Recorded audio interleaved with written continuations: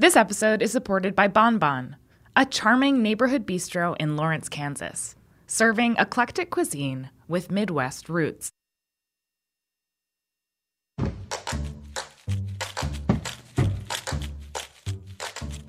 This week on a special bonus episode of Meat and Three, we find out why the bacon, egg, and cheese, that classic bodega sandwich, is popping up on menus of New York's trendiest restaurants. We did a few iterations of it, and I was trying to fancify it. We tried the sausage, egg, and cheese, and then we tried to put chermoula sauce on it. We used feta cheese, and we just like taking ingredients of the Mediterranean, if you will, and try to infuse it. But for me, it was like a car wreck. Tune in to hear about the wild journey of the bacon, egg, and cheese, from deli to fine dining, on Meat and Three, HRN's weekly food news roundup, available wherever you listen to podcasts.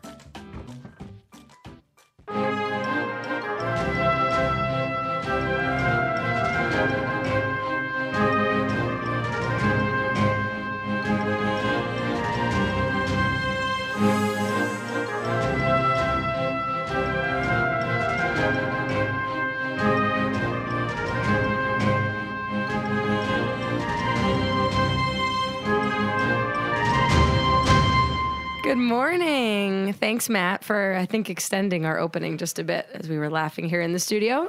Today is Thursday, October 24th. This is the Main Course OG. I'm Emily Pearson, and I'm here in the studio with some of my favorite people. I've got all my co-hosts in the room. Patrick Martins. Hey, how's it going, everyone?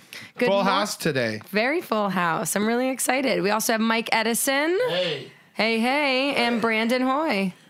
Mike and I are trying to figure out how to get this wacky sound machine to work. Oh, yeah, we're all looking forward to when that happens. Yeah, we are. It's exciting. It adds excitement.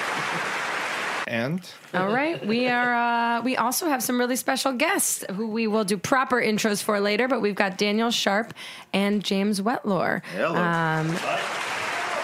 This week... See how exciting that is?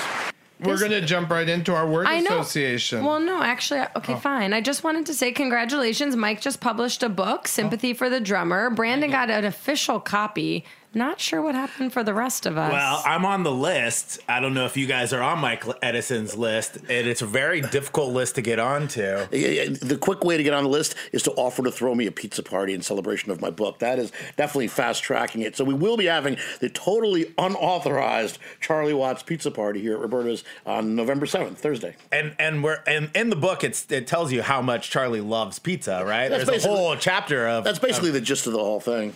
All right, and in other events, tonight, Team Heritage and James and Mike and a bunch of friends are hanging at Burano here in Williamsburg at 26 Broadway. We are doing a GOATOBER celebration.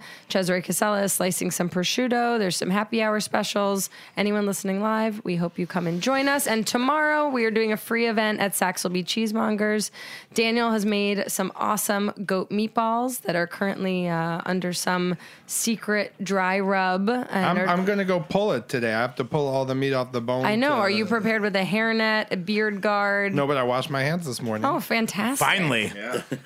But Anne is providing some goat cheeses. Omegang Brewery is pouring beer. We're really excited. So it's free. Join us 5 to 8 p.m. Friday, Basement, October 25th. Chelsea Market. Correct. And an international award is being given out to a slaughterhouse owner, and a national award is being given out to the International GOATOBER Person of the Year What is award. a national award versus a... It's being given domestically by a domestic. You don't know about domestic awards? Well, I don't understand why the one for the It's kinda slaughterhouse how- is international and why the one for James is national. I think James should give the humblest of awards to the person who is so often overlooked, the abattoir.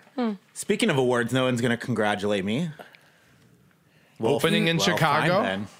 Michelin? Yay! Oh, yeah. 2 stars, Blanca. Oh, my God. That's amazing. You maintained 2. Maintained. Congratulations. I feel like maintaining might be harder than getting sometimes. Absolutely. It's such a October struggle. is a really, really, really big food month, especially in sure New York is. and around the world. That's so exciting. Did you go to the party? Have I ever gone to any party? Well, I don't know. It's been many years. The Michelin since- Tire Man was at this party. I thought you might have gone. I heard. How amazing is that? How old Wait, is the actor Michelin? is actually a Michelin tire. Are you sure it wasn't the Marshmallow Man from the Stay Puft Marshmallow Man? I love that. No, dude. this one had some ribbing. He walks with the tire. I'm pretty sure he was there. First of all, when you say he has some ribbing, it's like I just imagine him as a giant condom. It's disgusting. Is there a snow version of him, like covered in chains? Yes, there is the snow tire. Absolutely. Okay, we love this new game, word association. We are going to jump in. Our co-host, Mike Edison.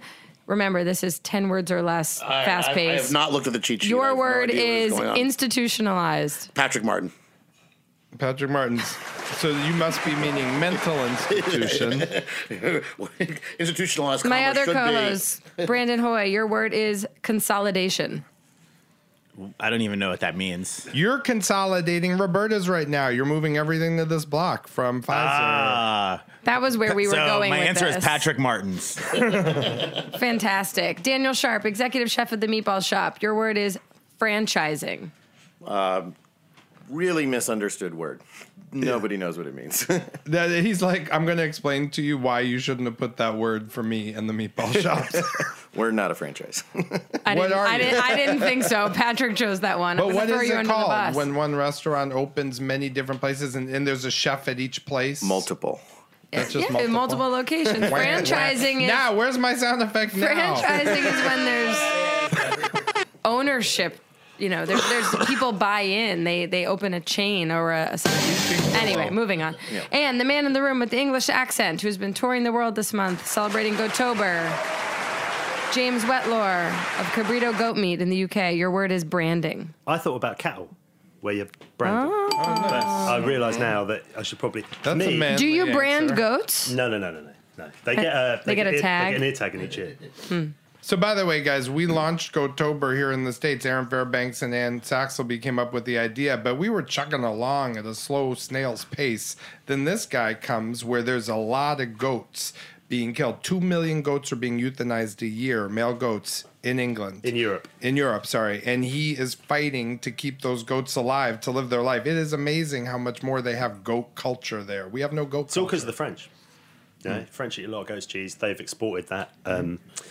You're the goat, what is it, Pied Piper, St. Peter. You're the one, like, saving male goats. It's amazing. That's kind of the idea. Leading them off the cliff. Straight into birdie Well, they slaughter. die anyway, but they deserve the dignity of living a life. We can't- Euthanizing babies, that's totally unacceptable. You can't have a food system based on a 50% mortality rate. Yeah. That's Right, basically what it is. right. We did a staff talk yesterday with Marta, and I was brief, and I let James do most of the talking. And you should have just, everyone was like silent and shocked when he basically explained that 50% is just, it's garbage. And the thing about that is that in any other farming system, that farming system would be closed down at a 50% mortality rate. Yeah, they would go to jail. They would go to jail, but we That'd be- tolerate it because there is a demand for the Goat dairy cheese. products. Right, but goats are eaten all over the world. I mean, Americans don't really have a taste for it for whatever reason. A Western diet doesn't have any Western no Europe, cultural right. history. But across on a global basis, goat is like the most popular. Yeah, well, that Western diet, like Australia, Europe, the western part of the US, there is no cultural history, and that's all to do with the wool trade 1,000 years ago in the UK. But that's probably a bit too dorky for your listeners. God, you can be such a nerd when it comes to goats. Totally, absolutely. Although- Well, that's a product, and as you know, I'm sure, having just written a book, you can really go down some rabbit holes late at night when you're researching books. Are researching goats? Yeah, well, that's what I was doing. Reading PhDs from guys in Bilbao who have traced like trade routes via goat DNA. You're like, I really need to go to bed. I think goats were the smartest livestock by far, and they figured out a way to not get eaten. Although you say it's widely popular, it's not the most consumed meat. It's just the most consumed meat over the biggest amount of territory. They were the first domesticated farm animal. So dogs were the first domesticated animal, but the first farm animal was goats. What were goats when they were wild? Just those wild goats we see on the cliffs? Yeah. Well, and that's one of their problems in terms of turning them into meat animals in a Western context, is they've never had any of that selective breeding that have turned the animals that we have now from wild animals into meat animals. So they have all those disadvantages. Well, that was a good word association. You've always told me they have weak feet. Does They that do. have something to do with being domesticated? Yeah, because they've evolved They can't run away. But I've seen them on trampolines and pajamas and stuff. and yoga classes. You have a little GIF on your phone, don't you? They just jump. All right, so I'm going to segue to another, sort of British topic here. Hot topic. Yeah. keep. You want to do? God. You want Can you do the whole show in a British accent? Yeah. For Can us? you do the whole question in a British accent? This is great. When Meghan Markle. No, This is great. It's like hanging out with John Cleese. Breaking news: Patrick is English. Breaking On news, today's Patrick show. speaks English. So when Meghan Markle's life is at its worst, as it seems it has been, and her face is plastered across all the British tabloids, what food would you make her to brighten her day? Perhaps the greatest comfort food of all time. White Castle, obviously. Great. So that'll Chef be popular. Daniel Sharp? I think the fact that she's in England, has access to one of the greatest comfort dishes of all time, which is a shepherd's pie. Oh, shepherd's That is like a warm down comforter of a comfort food. I just want to crawl underneath the layer of mashed potatoes. I could be on the North Pole. I pull that blanket over me and I'll be fine. I know, it is like the heroin of foods. It's just She also looks like she could crush like a whole casserole dish of lasagna. Guys, I can see it. I can just see it in her eyes. She's like Garfield. She's just like sitting, like laying on the floor waiting for Eating by the lasagna. light of the fridge, like 4 a.m, crying tears of joy. She's shoveling in. Yeah, there's lasagna. tears with her. What's she very upset? She's in the news. That's why we bring her up. Patrick would like you all to know she's upset because no one took the time to ask her how she's doing. No, she came out on the news. They got interviewed. They She's were- getting buddy hatcheted by the They English did a media. they followed I believe her they're and- moving to America. Is this the news? This Oh, no. this Is that the new? I don't know. This is like more like TMZ gossip that I'm hearing, but and they're going to pretend to be commoners and then make friends and then later reveal that they're royalty, kind of like the movie Coming to America. Oh, great movie. great movie. I I hope think so. Meghan Markle should I hope open they move up- to Queens. Yeah, and open up like a Mac do not. I don't think Prince Harry's going to be mopping floors in McDonald's. I just don't. No, she doesn't really seem like she's cut quite from that cloth, does she? I mean, she's like LA celeb. She came from being a movie star to now being a royal. But anyway, they did this piece and Poor they little rich followed girl. them to Africa and they did a full documentary. And the journalist said, "Has anyone actually asked how you're doing through all of this?" And she got all teary and she said, "You're the first person to ask. Is that Thank you so true? much." People are like, "Hi, how are you?" That's the most normal way of Anyway, saying hello Patrick around and I the were world. talking. Hi, how are you? Patrick and I were talking yesterday. The British tabloids are much more, I think, scarring for people. Aggressive? Yeah, because our tabloids, I don't think anybody reads them except people waiting at the supermarket checkout line. Like, would that is, I would beg to differ. Listen, First of all, I listen to a lot of New York sports radio, and like everyone who calls in believe like they just read the tabloid. Yes, That's all they my little read. left-wing There's a whole- elitist. there's- Let me yeah, tell you there's a something. whole- Most of America is standing in line at those very places to which you refer. So you may not be reading it, but this is a very big country. what do you mean? When I travel with Patrick, he buys every goes single beyond weekly Brooklyn. magazine. Jennifer- on the- Brooklyn bubble. Jennifer Aniston gets fan mail. Congratulations on your triplets. You know, I hope they can disconnect them one day. Exactly. All right, so what, James, what are you going to feed her? Do you have, what's the... There's so much comfort food. Like, it's really hard to choose one because there is so much. I mean, I would probably something pastery with some like guanciale in it, maybe like a Yeah. Kind of carbonara. matriciana? And then I also thought about pizza, and I also thought about a tub of Ben and Jerry's chocolate brownie ice cream. So, All right, You're as you going guys up. said, she looks like she could eat a lot, right? That's what Brandon was going to stick with that answer. She looks like she could make love to a bottle of tequila. That's what she really needs. do most women look like that to you? I think you just got to look really deep into their eyes, and you'll find it in almost anyone, not just women. You're just really deep into their eyes. I see it in you too. That is a terrifying look you're giving me there. All right, Patrick told me I'm allowed to tell everyone he used Uber Eats for fast food this week for the first time. I don't even think you know how to call an Uber, but you learned how to call Uber Eats. I will only buy takeout from restaurants where I can call the person there, like Chinese restaurants, pizza places, or really cool restaurants. Hey, what's up? What do you got? So you guys know how Or annoying Patrick is? McDonald's, or McDonald's. He always asks for the owner too. So when he calls, he's like, "Lynn, no, may I talk to Mrs. I need to talk. I'm to her friend." Yeah. So what did you He's get got to from get Uber straight to Eats? the owner. He'll wait another hour before that he can speak to the owner. I'm like, I'll keep the kids up. Tell her to call me. So what did you order? Was it McDonald's? Yeah, basically. Yeah. The kids love it. Basically, or was it McDonald's? It was. I spent $40 on McDonald's somehow. And your carbon footprint just exploded. But I actually think, this is my thing about McDonald's. I think, and I will not name it by name, but the delis around here and a lot of shitty restaurants are not serving anything better than McDonald's. They're not. That's true. It's a compliment. It's an That's insult. true.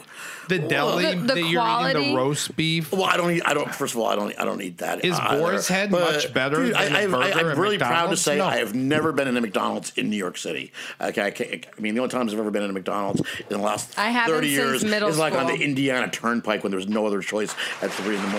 or something like this. I mean, there's so many reasons not to go to McDonald's. And number one is the food sucks. It's Kids poison. like Happy Meals.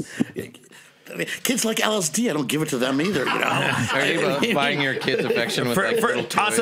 Also, Mike Edison, like if the toy was like aged correctly, he would probably go to McDonald's. If it was like if you got like 14 guitar picks with your Happy Meal, Mike Edison might like think about. There was this. a time in my life when I actually did send someone into a Burger King because I really wanted the Power Rangers watch, but I couldn't bring myself to go into those places. I mean, just on so many levels, I find McDonald's and Burger King offensive. I mean, they're deforesting the planet. The food is terrible. They're poisoning Chinese? America. It's a bad place, and I don't like the argument that it's democratic because it's cheap and everybody can afford it. It's bad food. It makes me feel sick. I'm after I eat actually it. saying Okay? most And food is politically, bad. it's Most abhorrent. food is bad. Well, we talked about this last week. What is the percentage, Brandon? You and your what percentage of food? What was the question that you eat? Do you think is excellent, or is the food that you really want? How did you phrase it exactly? I like it that it's excellent. You I guys answered misunderstood it the like question. no. I mean, there's no way. You know, I didn't have only one way to answer it, but there was the We two ways. said what percentage of food that you eat is truly excellent. And we all agreed it was over 80%, but we'll also included in that, like... Things you wanted. Things that you wanted. Like you wanted a Big Mac, and it's Bagel and cream it's cheese. satisfied. Well, that could be good food if you're getting a good bagel. I was and cream asking, cheese. like, of all the bagels, so you're eating a bagel, is it great? Is it one of the Versus best? I said I only choose I to think eat about- excellent But this food. what sucks getting a bad bagel. And by the way, 30% you of live the in New time, York 40%. fucking city. Again, this is the covenant of living in New York City. It's expensive to live here. And part of the deal is you don't have to eat bad bagels. That's what you're paying for. And I think, and I think one part of the like collective wisdom of living here for a long time is that you start to like you can be at 80%. Like once you've lived in New York long enough, you shouldn't be lower than 80%. That's a failure on your ability be to go closer out and 90%. rate something. Because why would I go to a McDonald's when I can get like an amazing falafel right around the corner? I would if I say- want something that's $3 and fast at 2 a.m, there are so because many they options. don't deliver. I don't know the falafel place in my neighborhood that delivers. But ask the Uber guy. I'm mostly disappointed. I'm mostly disappointed when I'm being adventurous, right? When I'm like want to try some new things. That's usually when I'm disappointed. In my everyday life, I know what I like. Right. Like I go get the things that I like. That's one of the benefits of living in an urban environment. Right. I agree. I battle that with myself you- all the time. Like, choose something new or go with an old steady.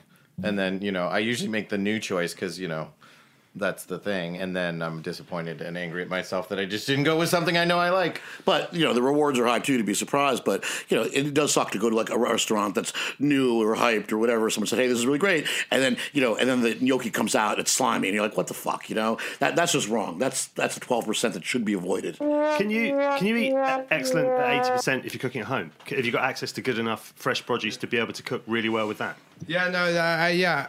I mean, at home. You guys know Patrick doesn't cook at home, right? No, but do you know what Sound it like is? any of you do. I mean, it sounds like New York food culture is built around going So out. if Ann makes the You're correct. pasta, I actually do. I probably eat the majority of my meals at home. no, so I'm do probably we. A majority, of course. I mean, we go out a lot, but it's still a majority at home. But Ann, I said that 80%. What's great is she makes 1,000 pastas in her life. Is this one of the best ones, or did we make something new and it wasn't as good, or we didn't try as hard, or we didn't duplicate how good it was last time for some reason, or she put walnuts over it? We don't know why. Patrick Ruined the invited taste. me over for dinner last week, and I showed up, and there was just a raw piece of salmon. It was excellent quality. It was great quality. It had the pin bones in there, so I was like, He's like, give me your wife's tweezers Yeah. that she takes the hair out of her legs on, or your nose tweezer. And I was like, all right, I'll be right back. It's still there. All right, but we fuck up dinner once in a while, but it's pretty rare. It's pretty rare if we're trying something new and it doesn't come out right or somehow screw it up. But I mean, you've been cooking your whole life. I mean, how are you going to ruin a plate of pasta if you're starting with good?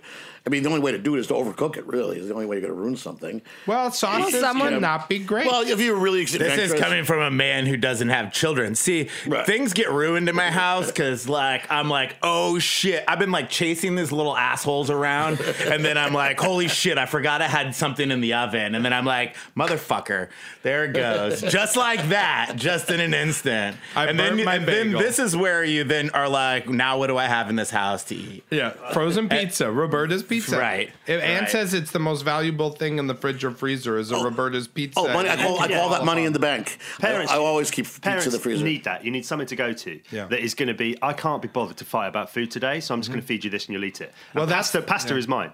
Sometimes I even need I have the a additional full cabinet toy. full of pasta because pasta is the best. For me, pasta is the go-to. James and I were hanging out last night. You told me it was frozen fish sticks. You said that's your equivalent of They live calling on delivery. an island. Well, England's no. an I island. wish. They live in My kids Devon. ate fish sticks for like 3 weeks, and I was so happy. I was like, this is a pathway to a like, even if it is like this is a pathway, and it just ended To mercury abruptly. poisoning. This particular, fish sticks is making me want to segue to this one. Did you ever learn anything gastronomically from your school lunch lady? Yes, how to be a leader. How leader to of lead what? a troop of people in the kitchen and to feed 400 kids. I mean, she taught my stomach a bunch of gastronomical. I don't know. There was this thing called a cheese zombie that was pretty amazing. Do you guys remember the cheese? It What was like is a that? piece of bread that had like somehow injected had a tube of yellow cheese inside of I it. think Roberta should reinvent the cheese zombie. I think we need to go into the laboratory and work on this. Yeah, cheese zombie. I remember Friday was pizza day in my elementary school, and the pizza would bounce. It was so rubbery, like literally like bounce on the table, and the kids would like wing it against the table to see how high it would actually bounce. Oh, we had like about French- 6 inches. I think was the record. But We had like French bread pizza. That was good. We I did was like, too. oh, yeah. French bread. Stouffer's is French bread pizza. See, our lunch lady, Thelma, was so great that she made, on her last day of working there, chicken a la king, and we erased the king and put queen.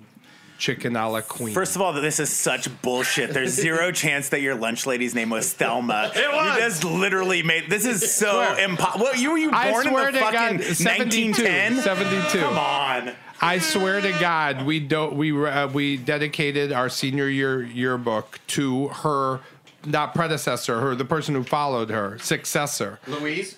No. I saw that movie. Oh my lunch gosh. lady. It's like one of those speeches Ronald Reagan used to give, and she's here right now. Stand up. All right. Tell me a story. Tell me a real life story of the most gluttonous day of your life. I was with you, Emily, in Vegas. You had eaten so much food. I think you just fell asleep at the table in Las Vegas. Cesare just got up. We thought he went to the bathroom. He literally took an Uber home to go to sleep. He just left. He didn't say goodbye to anyone. There is something about Vegas that's just very gluttonous. And it's falls not, but asleep it's at not the even table? the all you can eat buffet. It's just the abundance of, this like high roller kind of lifestyle that you want to lead, even if it's not your style. Well, you're just trying to get all your money's worth, right? I remember your birthday party one year, Patrick. You had like 9 pounds of carne cruda. Just as a starter. I feel like It was like going to gonna- Baskin Robbins, like these giant buckets of ice cream, except it was filled with raw meat. That's not going to end well. every visit to Montreal is that. Oh, yeah? What? Yeah, that's weird about Montreal. It's kind of like that city, right? Yeah, it's like French food for lumberjacks, so it's like rich on the rich. There we go. Yeah. That's great. Like poutine, chips and gravy. Yeah. Yeah. Foie gras, right? Yeah, foie gras, everything. You order vegetables, and they're like, "Oh, we put a little foie gras on it. Keep it light." Well, yeah. I mean, the French are great at gluttony. Yeah. I mean, that's probably my. I went to Pierre Garnier in Paris about 10 years ago with my partner, and he's had 3 stars in Paris for 20 years. And you have, it feels like the the last few days before the French Revolution kicks in, because you just have 18 courses, everything's got 15 elements, the whole table's filled with these little silver trays that have got bits on it, and it's so indulgent. And if yours is high fidelity, mine would be low fidelity.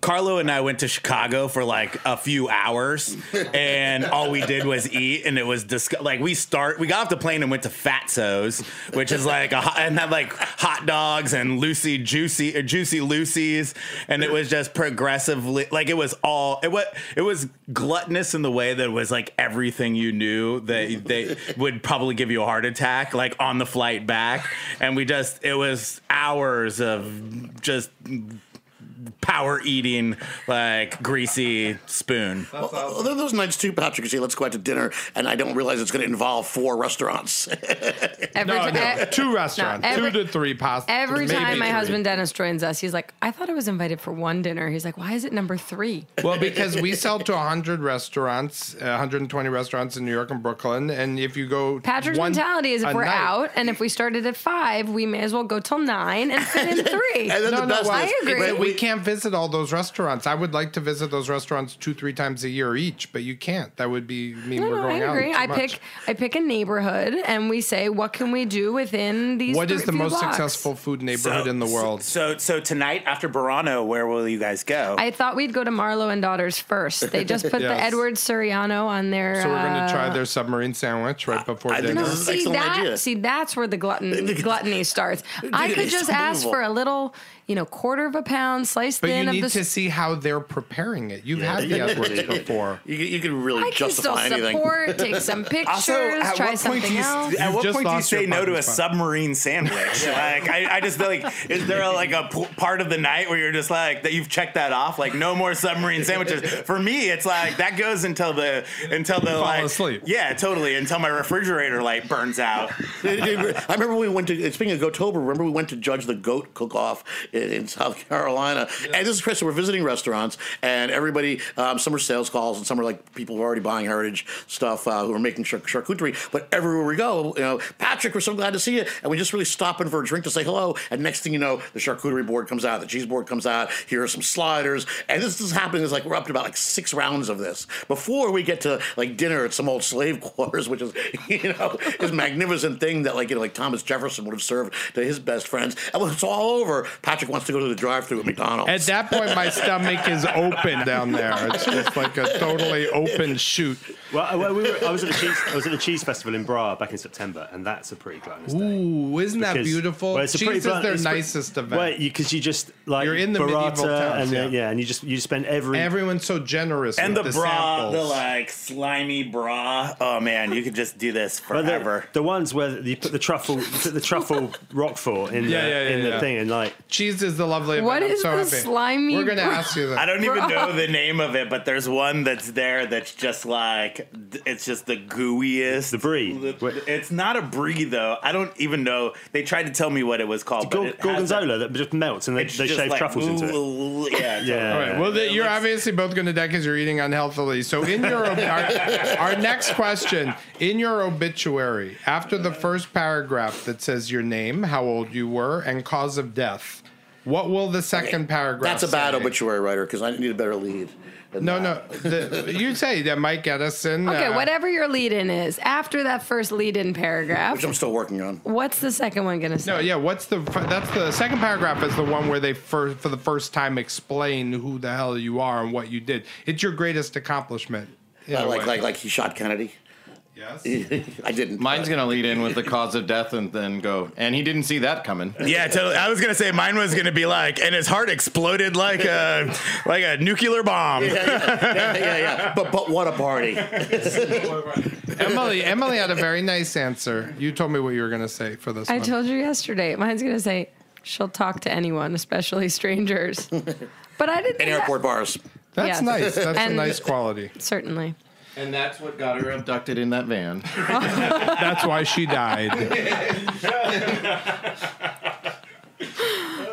Oh, that was What very- about you, James? I mean, it'll be wrapped up with the goat. Did you ever think this growing up? No. I said to him, we talked about this yesterday, and I said the soppy sentimental side of me says father to Mika and Elwood, and then after that, affectionately known as Goat Man, probably. The Goat Man. In the New York Times, where they lived and who they left behind is always at the end. And only the New York Times says the cause of death in the first paragraph. Like CNN, when you're looking at that, they don't say the cause of death. Which Trampled is kind to of death by goats. Or yeah, something. exactly.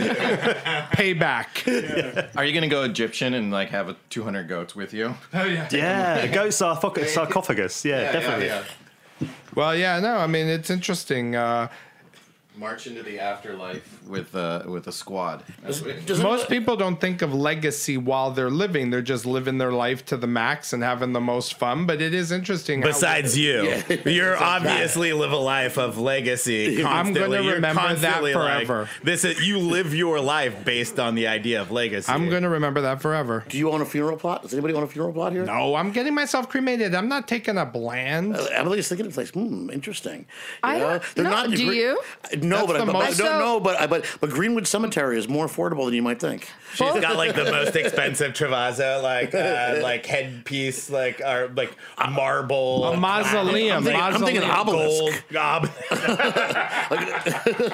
Speaking of ancient Egyptian, yeah, fuck yeah. If you own a funeral bottle plot, of do you have to wait till you're dead to occupy it, or I mean, is this the new Brooklyn housing trend? It's like turns out very affordable sarcophagus, beautiful views, you know.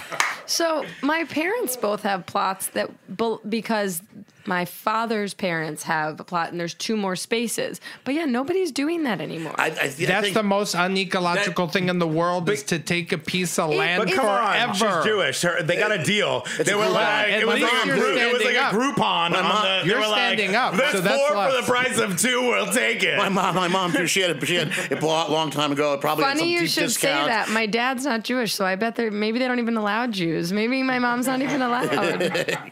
Shit. But I think it's a thing definitely of a certain generation. Will where you make buy it be those black tie, too? plots.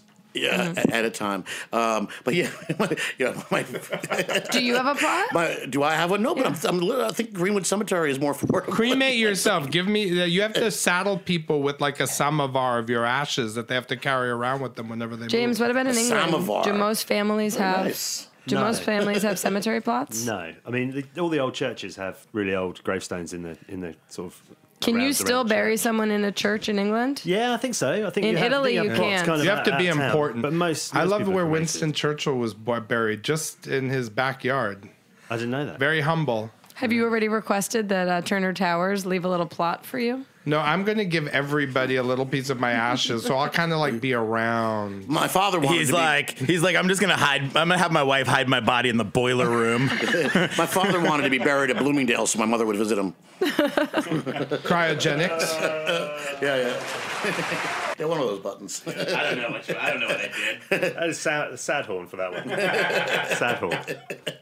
Patrick, Wah, wah. maybe you were like, instead of being buried, you could do a final Instagram post.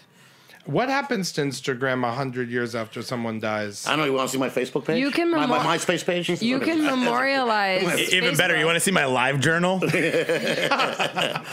You can memorialize we Google Facebook friends? pages once someone passes away. I don't know about Instagram. Well, by the way, Danny Meyer likened social media to a cross between the town square of times past and a postcard. What does Instagram in particular mean to each of you and your businesses? That's a question. That's a question that obviously nobody wants to answer. Everyone It's was too like, serious. Yeah, they're like, we were having fun. You love Instagram.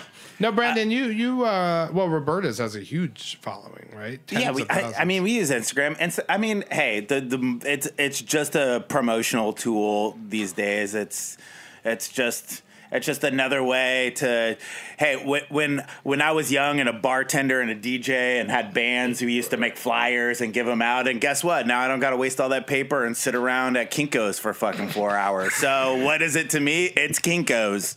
But the question is though, is your social media game better because of all the shit we learned when we had to mimeograph stuff and go around like pasting it or gluing it to walls and Well, stuff? you can answer that. There's no doubt that my Instagram game is better because I had to do it manually for for so many years. Gluing it to walls. Wow, that's See, basically with a what bucket it of went paste. I mean, that's how we promoted gigs. Playing at CBGB's next Friday, and you'd make a flyer and you'd cut But it, at paste it, and there were, there were scissors and Scotch tape or rubber cement involved. I and you shit went you down to not. the copy shop. I shit ate you 100 not. of them, and had a bucket of tape. Like, what paste? The Kinko's at Astor Place, I would sit there for hours. Yeah. I would sit in the fucking Kinko's, cutting shit up, putting it, taping it together, photocopying. When I would run around, hand it out, stick it to shit. Yep. And like, That's how you had to promote a gig. Absolutely. These kids today, they'll never know the struggle. They'll never know. Is that per pound more effective because there was less of it? Now Instagram there's an avalanche of information. Was what you did, go and stick in those bills to those walls, better in terms of hit rate?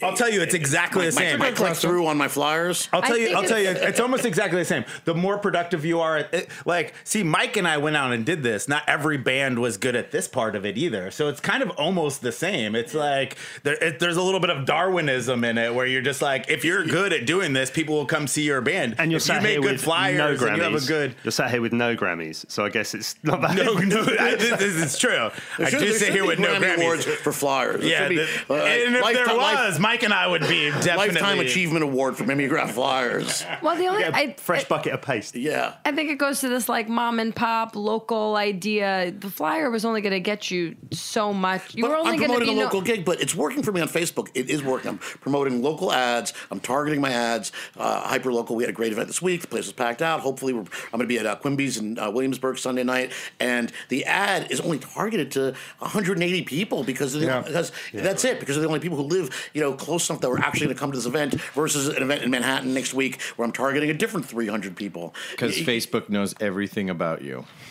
Hey, Brandon, this is a fascinating thing about local. I just read in the Times. They said between the NFL, the NBA, and baseball kicks all their asses so much in terms of viewership and TV and ticket sales because of how many games they are and how strong locally. Baseball games are always the highest rated thing locally within a region. It's just you can't name any players for the Seattle Mariners, but that doesn't matter because in Seattle and around Seattle, they're It's a volume play, ass. Patrick. You know this. It's a volume play. How many baseball games do they play a year? But it's very local. It's where local kicks ass. It's pretty cool. And there's more baseball teams. There's more baseball teams than there are either one of those other sports. I'm sorry and the about thing Kershaw. Is, they're we really no. Like a I'm dagger, sorry. like a dagger to like you brought you. See, this question came up so you could my Yankees slice. lost. I was about to say, shouldn't we say I'm right. sorry about the Yankees? World Series is on with no Yankees there. He took a low blow, but that's all right. Are there more mom and pop? Since Emily brought that up, more mom and pop businesses in England than there are in the U.S. Is everything mom and pop there? I don't know. There is. I wouldn't say so. I mean, it feels like that sort of mum and pop Midwest business tradition is much stronger than it is in the UK. Like London is an island. Everything inside the M25 is now considered. But no, in the rest of England, is it franchises? Yeah, what's the commodities? Walgreens of? What's the Walgreens of? Walmart, Walgreens. Walmart have bought Asda, which is one of our supermarkets. So you have Tesco. I mean, they dominate. Large supermarkets dominate the food system in the UK as much as they do in the US. I see. I think the way that is changing is that, kind of as a reaction to that, people that have worked in food their whole lives, chefs like me, I mean, I'm a good example of it, become a producer, found a specialist product. And that, I think, is going to have a pretty profound influence on the food system in the UK over the next 20 years. That's the same thing here. That's pretty much what's happening here as well. I think pretty everywhere that's like the one way that you can influence the more national, as Patrick would put it, food system. Yeah, I mean, I think that my theory is that if we look over the large span of food production, like over the next 100, 200 years, the period between the end of the Second World War and now will be seen as the anomaly. And I think that the pushback against that large sort of industrial food complex is starting to happen. I hope you're right. Yeah, well, that's what slow food's for. I mean, we talk about that a lot, and there are other. I think that's one of the things that chefs can do in a food system is support small producers who are doing things the right way, and that will eventually allow them to grow and expand, which is what's happened to you and what's happened to us. So what's up with cheese? You were at the largest international event for cheese. Yeah. Is it how would you rate the event? Describe it was cheesy. People. Oh, really? It's difficult to describe. I guess, it's the scale of it is probably like the equivalent of shutting down Bushwick and lining every street with a cheese producer from all over the world. So there was lots of guys from Vermont there who went and said hello to. There's all the British cheeses represented. There's an entire tent of Italian cheese, there's an entire tent of French cheese, and then up at the top of the town they have the beer and the wine tasting and some food vendors. And you told me no tent full of American cheese. Yeah, there was. he said, they have like circus-sized tents. Yeah, of but that what stuff. they had was like they'd obviously got like a cooperative of cheesemakers. Government together. cheese. I think there was like 10, maybe 15 different cheese producers, but they're all from New England. and then you told me you were the only meat. Right? The dinner only? that we did was the first time that anyone at the cheese festival had acknowledged the fact that the billy goats are a consequence of the cheese production. Man, that's awesome. I mean, we helped connect that. I feel so honored to be the absolutely, thing. yeah. I mean, Carlo Petrini, he cares, man. If there's a good cause, he will give it its moment. So it was I love it. It was at the university in one of their sort of grand halls, and we worked with a cheese shop called the Fromagerie, which has a little cafe, which is based in Marylebone in London, and we teamed up with them. So they did half the menu, we did half the menu, and James brought a goat on the train. He traveled by train so that I he carried could a goat on the train bring from meat. Devon to Turin. Wow. That's commitment. So, guys, before we go to the interview part, most interesting neighborhood in the world, a single neighborhood, and it's you can't say like the Eastern Seaboard or the American West. Well, single neighborhood. That's a really tough question. I think. I know. That's why we asked it. But I was in Melbourne in February, March, and right in the middle of the central business district is Chinatown, and you're just walking through what looks like downtown Melbourne. You turn right, and suddenly you're in Szechuan food heaven, and that was what I do gotta say, I do love Chinatown to the various American cities. I love Chinatown in San Francisco. I try to eat as often as I can in Chinatown in Manhattan. Yeah, I don't know. Everything's shifting so much, but at least there, I don't know. There's obviously an exotic nature to it. Look at Bushwick. I mean, this was a town that was like burned to the ground 30 years ago, and it's like thriving. There's like 300 now. restaurants. Every time I come, the graffiti outside Roberta's is different. It's a pretty interesting neighborhood. I mean, but everything shifts. I mean, Greenwich Village used to be a very interesting neighborhood. Now, not so much. Well, we sell to about half of our business in New York happens between Houston and 14th. 10th and 3rd. This also depends on your take on interesting. Right. Are you talking about like sophistication? Are you talking like Harajuku is a very interesting neighborhood? I don't know if it's my cup of tea, but nobody's gonna say that it's not an interesting neighborhood. You could say Little Egypt in Queens. Right. I saw an article, the headline this morning that all the new developments in Flushing are ruining all the street food vendors. But that used to be something that people would just go just to eat from street carts. So I don't know. Or we could say Chelsea Market or the Boqueria in Barcelona. Yeah, but those are neighborhoods. Those are destination spots. You're talking about a marketplace. But she's saying the destination is so good that you would say the neighborhood. I mean, they're great. So you're saying the meatpacking district is your choice? That would be a great one. That would be a very good one to say. It has. No, I don't like all like the big clubby steakhouse. Well, years ago it was a little. You don't like cocaine? Do you remember when like Rio Mar was? I love it. When Cocaine? Did you say cocaine and fish?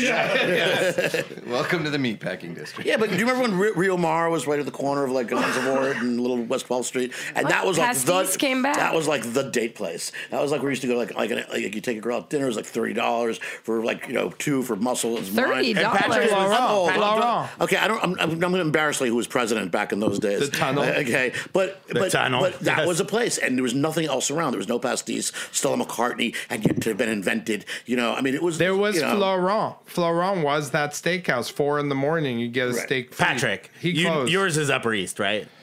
I would easily York first.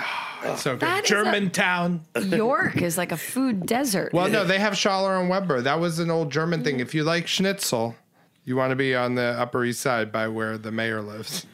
Oh yeah, Gracie Mansion, that hotbed of activity. Who doesn't love Germany? Wait. By the way, Upper West Side was kind of, I think, older I should have money just said didn't Zabar's. attract good restaurants. It's a very interesting neighborhood, the Upper West Side. Moscow on the Hudson, as it's known, because there were so many. How far west are you going?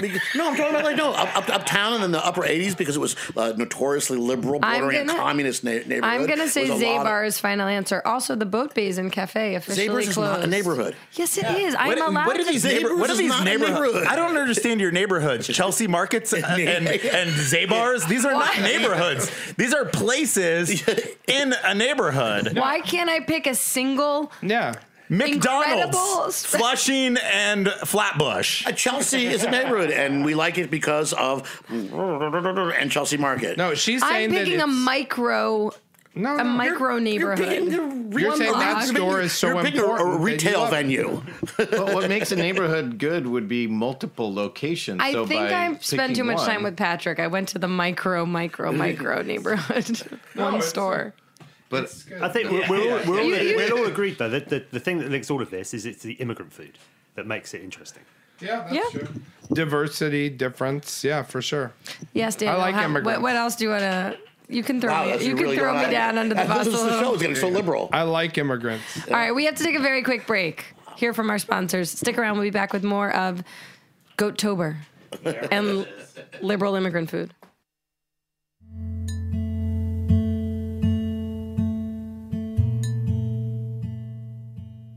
This episode is supported by Bon Bon, a charming neighborhood bistro in Lawrence, Kansas, serving eclectic cuisine with Midwest roots.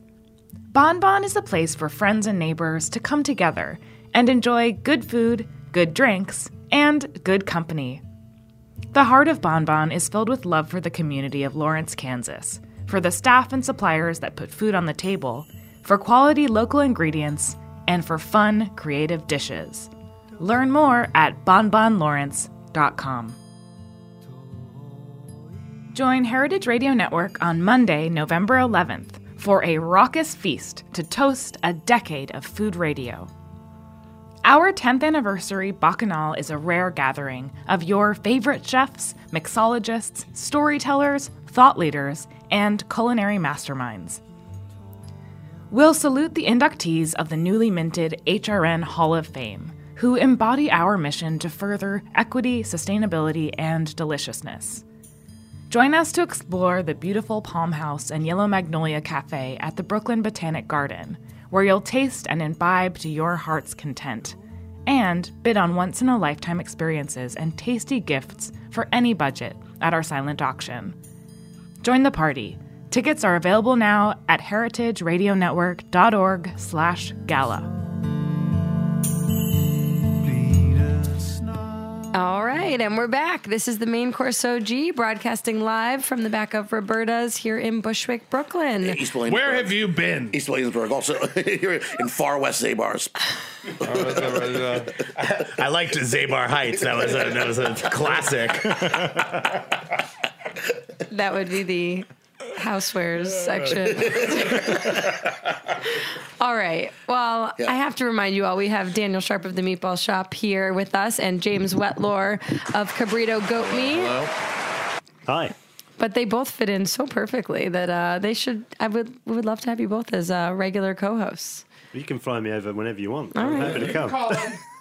So you can If call. I could only afford the property here at Western Roberta's, but I've been really looking. Here's the great school system you have here.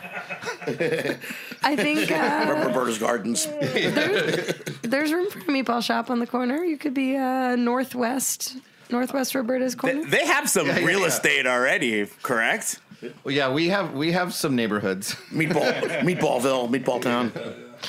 All right, James, Yes. tell us about GOATOBER 2019. You have we are sort of How long you approaching got? the end. I mean, a Yeah, couple minutes. it's been a long month. I think I've been home twice this month. And the first day I arrived in New York was the first day I hadn't had goat for dinner in like 30 So I asked him what he had for dinner, and he said nothing.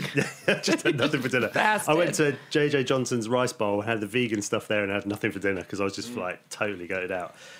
So it started, as we were talking about a minute ago, we started at the Cheese Festival, which is like pre-GOATOBER. And then we've had events all over the UK, and we've had events in London. We had the launch night in London, and then I've been in France and the Netherlands and Ireland. And the stuff in France is quite exciting because they have a lot of goats going a hole in the ground. So we're starting to work with Interbev, who are their large overarching sort of union that promote French farming. So we're working with them, try and kickstart GOATOBER in France. What's your tagline? What's your tagline? So someone's like, what do you do? And you're like, GOATOBER. They're like, what the hell is that? And you're in France or you're in Trinidad. What do you say? It's an elevator pitch. It's a month-long celebration. It's a global month-long celebration of goat meat with the goal of putting all of the dairy billies born into the dairy system all over the world into the food system. But the beauty of the GOATOBER message is that people have been able to pick it up and turn it into the thing that they want it to be. So we've been working in Australia where they're looking to try and get a domestic goat meat market going. The MLA, who are again like Interbev, large overarching union, are going to use GOATOBER to try and generate some interesting goat in their domestic market because they export a lot, but they don't eat very much in. Apparently in Australia, all they do is they freeze the whole goats and then they dice them up with the bones in it and they ship it to like the Caribbean, That's to crazy. Trinidad. Yeah. They don't have the Australians export more goat meat than anyone else. So is your world in the nonprofit mission, or is your business trying to find entrepreneurs who are going to launch goat businesses? Because it's growing so quickly, that stuff we're still trying to define. But it feels to me like in the longer term, GOATOBER will be a not-for-profit. I mean, hopefully we'll be able to generate. For next year, we're going to try and find a global sponsor, and then hopefully we'll be able to do, as you said, be able to distribute some money to goat projects in the example that we can use is Trinidad. So last week I was in Trinidad doing GOATOBER TT, which is run by a woman called Franca Phillip, who wants to use GOATOBER to encourage Trinidad farmers to rear goats in Trinidad and put them into the domestic market. Trinidad's an island of 1.4 million people. It's the 9th biggest consumer of goat meat in the world. I mean, that's an incredible statistic on its face, but they import 90% of it. Wow. So if we can use GOATOBER to encourage farmers to grow goats in the domestic market, even it's $100 million a year US market. So even if we can change it by 10%, you'll be putting 10 million US into Trinidad farmers' pockets, and that would make an extraordinary difference to their lives. I do think GOATOBER just implies that it's one time a year versus all year, because that's like an economy change over there. If all the little farmers. And for me, the reason. Sorry, I had to wake Mike up. He was falling asleep. Well, I'm just thinking that if you buy a man a goat, you could feed him for a day. But if you teach a man to goat, there's a tagline. The thing what we say in Trinidad is, why are you paying an Australian farmer when you compare Trinidad one? And that feels to me, and the reason that I'm so excited about the Trinidad thing is that feels like a very heritage thing to do. Support small local farmers to get better at growing their products and sell it into a different market. It's nice to have projects in the islands. Well, there is that, but you know, I told him he looked a little tan. Well, it is ironic. It's so English of you to colonize the islands where like they already have 1 billion goats. They're eating goat. Everything's fine with goats. Do you know, and you're like, we got them. There is definitely, and I'm very aware of this. There's very much a sensitivity. White guy turn up, tell black people what to do. And that is a sensitivity that I'm very aware of. The thing about the project there is it's run by the project's basically 4 women. And that is a great thing, I think, for the island to have those 4 women that are running this project. And when we took a chef over because we took James Cochran over to Trinidad to do some dinners, I found a young black chef with some Jamaica St. Vincent heritage, because I didn't want to, white guy flies in, white guy to Ireland full of black people to tell them how to do it. I wanted it to have a certain amount of that's very progressive of you. A little hangover from the patriarchal British Empire. Totally. Guilt, man, guilt. But it has to be that way, I think.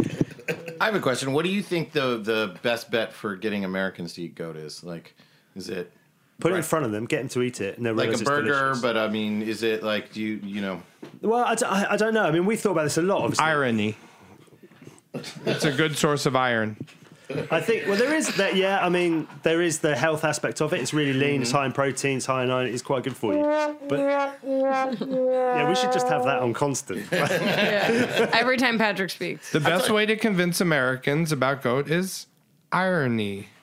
I make seriously badass goat chili, and it is always, people always say like, holy cow, whatever. But people holy like, wow, this is great. I mean, it's because the meat brings a lot of flavor. It's a catch-22, right? It's because you can't cook a product that doesn't exist, but then it's really hard to get the farmers to raise enough animals in order to get to that sort of critical mass where you could do a meatball and be happy with it all year round, knowing the supply was good, and we're just nowhere near. I feel like we just figured it out. If everyone just starts saying "holy goat" instead instead of holy cow. We're just going to change the perception, and there we go. That's the greatest thing on the station of all time. That's the greatest of all time. That has made it. You were talking about Instagram earlier on. Yeah. GOAT becoming the greatest of all time thing has meant that there are memes and Instagram things that I can use to promote all. So can I pretend I'm with a legitimate newspaper right here and that this was like a hardcore media source? What is the most impressive result you've achieved? I guess I'm thinking legal. Like, what is your single greatest achievement, I guess, through government or change or a major company changing its ways? Or, I mean... Two things. Yeah. One, and they're farm-based. They're not... Because the business has two... There's problem. There's the one that's on the farm, and there's the stuff that it gets all the press, which is the putting it on the posh restaurants. I go onto a farm. There's 2 farms, right? I go onto these 2 farms, and there are new kid sheds that have been put up because of Cabrito. So that is a real sort of bricks and mortar achievement. That kid shed exists because of Cabrito. The biggest achievement of ours, I think, is the second biggest goat farm in the UK is run by a guy called Will Frost. He's the first commercial dairy herd of any size over 2,500 milking nannies to not euthanize any billies. So of all the press and the book and all that stuff, that is a real concrete achievement that nobody knows about. Good for you. It all started in this station in a way. And Aaron sitting here talking together. This was a real nexus of ideas. And we're just in the food example. What are those guys who had the leather outfit making place for the movie stars biking and those leather guys, those fashion guys who were here in the early years? The Death Killers. Yeah, them. There were all these... I don't know where this is going. This is all these ideas germinated in a weird way out but of I think one of the things that has made GOATOBER work is the fact that it doesn't have any really strict boundaries on it. So people have picked it up and been able to stretch it into the thing that they want it to be. That's worked really well in Trinidad. It's going to work in Australia. Well, and I think that timing and Instagram and branding and social media and this ability to not just have posters locally, but to have people be able to tag things, I'm not going all over France pasting goat posters all over France. I think that Who makes their pajamas? This is what I want to know. Whose pajamas? The goats. This is calling upon an earlier comment Mike made at the beginning of the show. That's an internet meme. Goats in pajamas, goats in trampolines, goats on trees. Goats make good cashmere. And James gives all of his all the hides to a tannery. Don't look back in Angora. Thanks. You've ended the show in silence. I couldn't even get to the button fast enough. I was paralyzed by that comment. In silence. All right, I hope you will all join us tonight at Burano, October 24th. Tomorrow at Saxelby Cheesemongers, October 25th. Daniel Sharp, who is here with us right now, is providing the goat meatballs. Maybe they're going to stay on the menu at the meatball shop all year round if they're successful enough. Excited. I really am. I think goat is delicious. And we hope you'll all follow GOATOBER News. James is at Cabrito Goat Meat on Instagram and GOATOBER.com. There will be happenings, year-round, especially, obviously, during October. What? I don't know. Are we sharing memes? Patrick and Brian are like passing notes in class. Do something, Emily. Make it stop. Right. I don't know. I'll work on it. Stick around for a taste for the past. And can't wait. Zabar is coming to Trinidad soon. Exactly. And a taste of the past makes it sound like it's always a rerun. You're right. And next week is Halloween. Is everyone going to dress up in the studio? Oh, all right. Let me tell you something. I have a mask. Next week is... Take it off. Thursday, October 31st. I'll tell you something. We're doing a Halloween show because we should do a Halloween show. We're doing a Halloween show, and our guests are the owners from Misfits? the Dead Rabbit Scary cocktail bar. Scary. I tell you what, though, I love Halloween. I love giving out the candy, but no costume, no candy. I got I got hardcore. Every time Sharp rules. is on, he pretty much, I would say, talks closest to the least and yet gets 2 of the biggest laughs. He always hits it. It's you amazing. You give out meatballs in Halloween now? 2 home runs a game. It's amazing. He did it again this week. I didn't even announce it because I was like, if it doesn't happen today, it'll make him feel uncomfortable. But he did it again. Sometimes less is more. Yep. Sometimes less is more. The real goat. Exactly. Daniel Sharp, the real goat. All right. Thanks so much, guys. See you next week.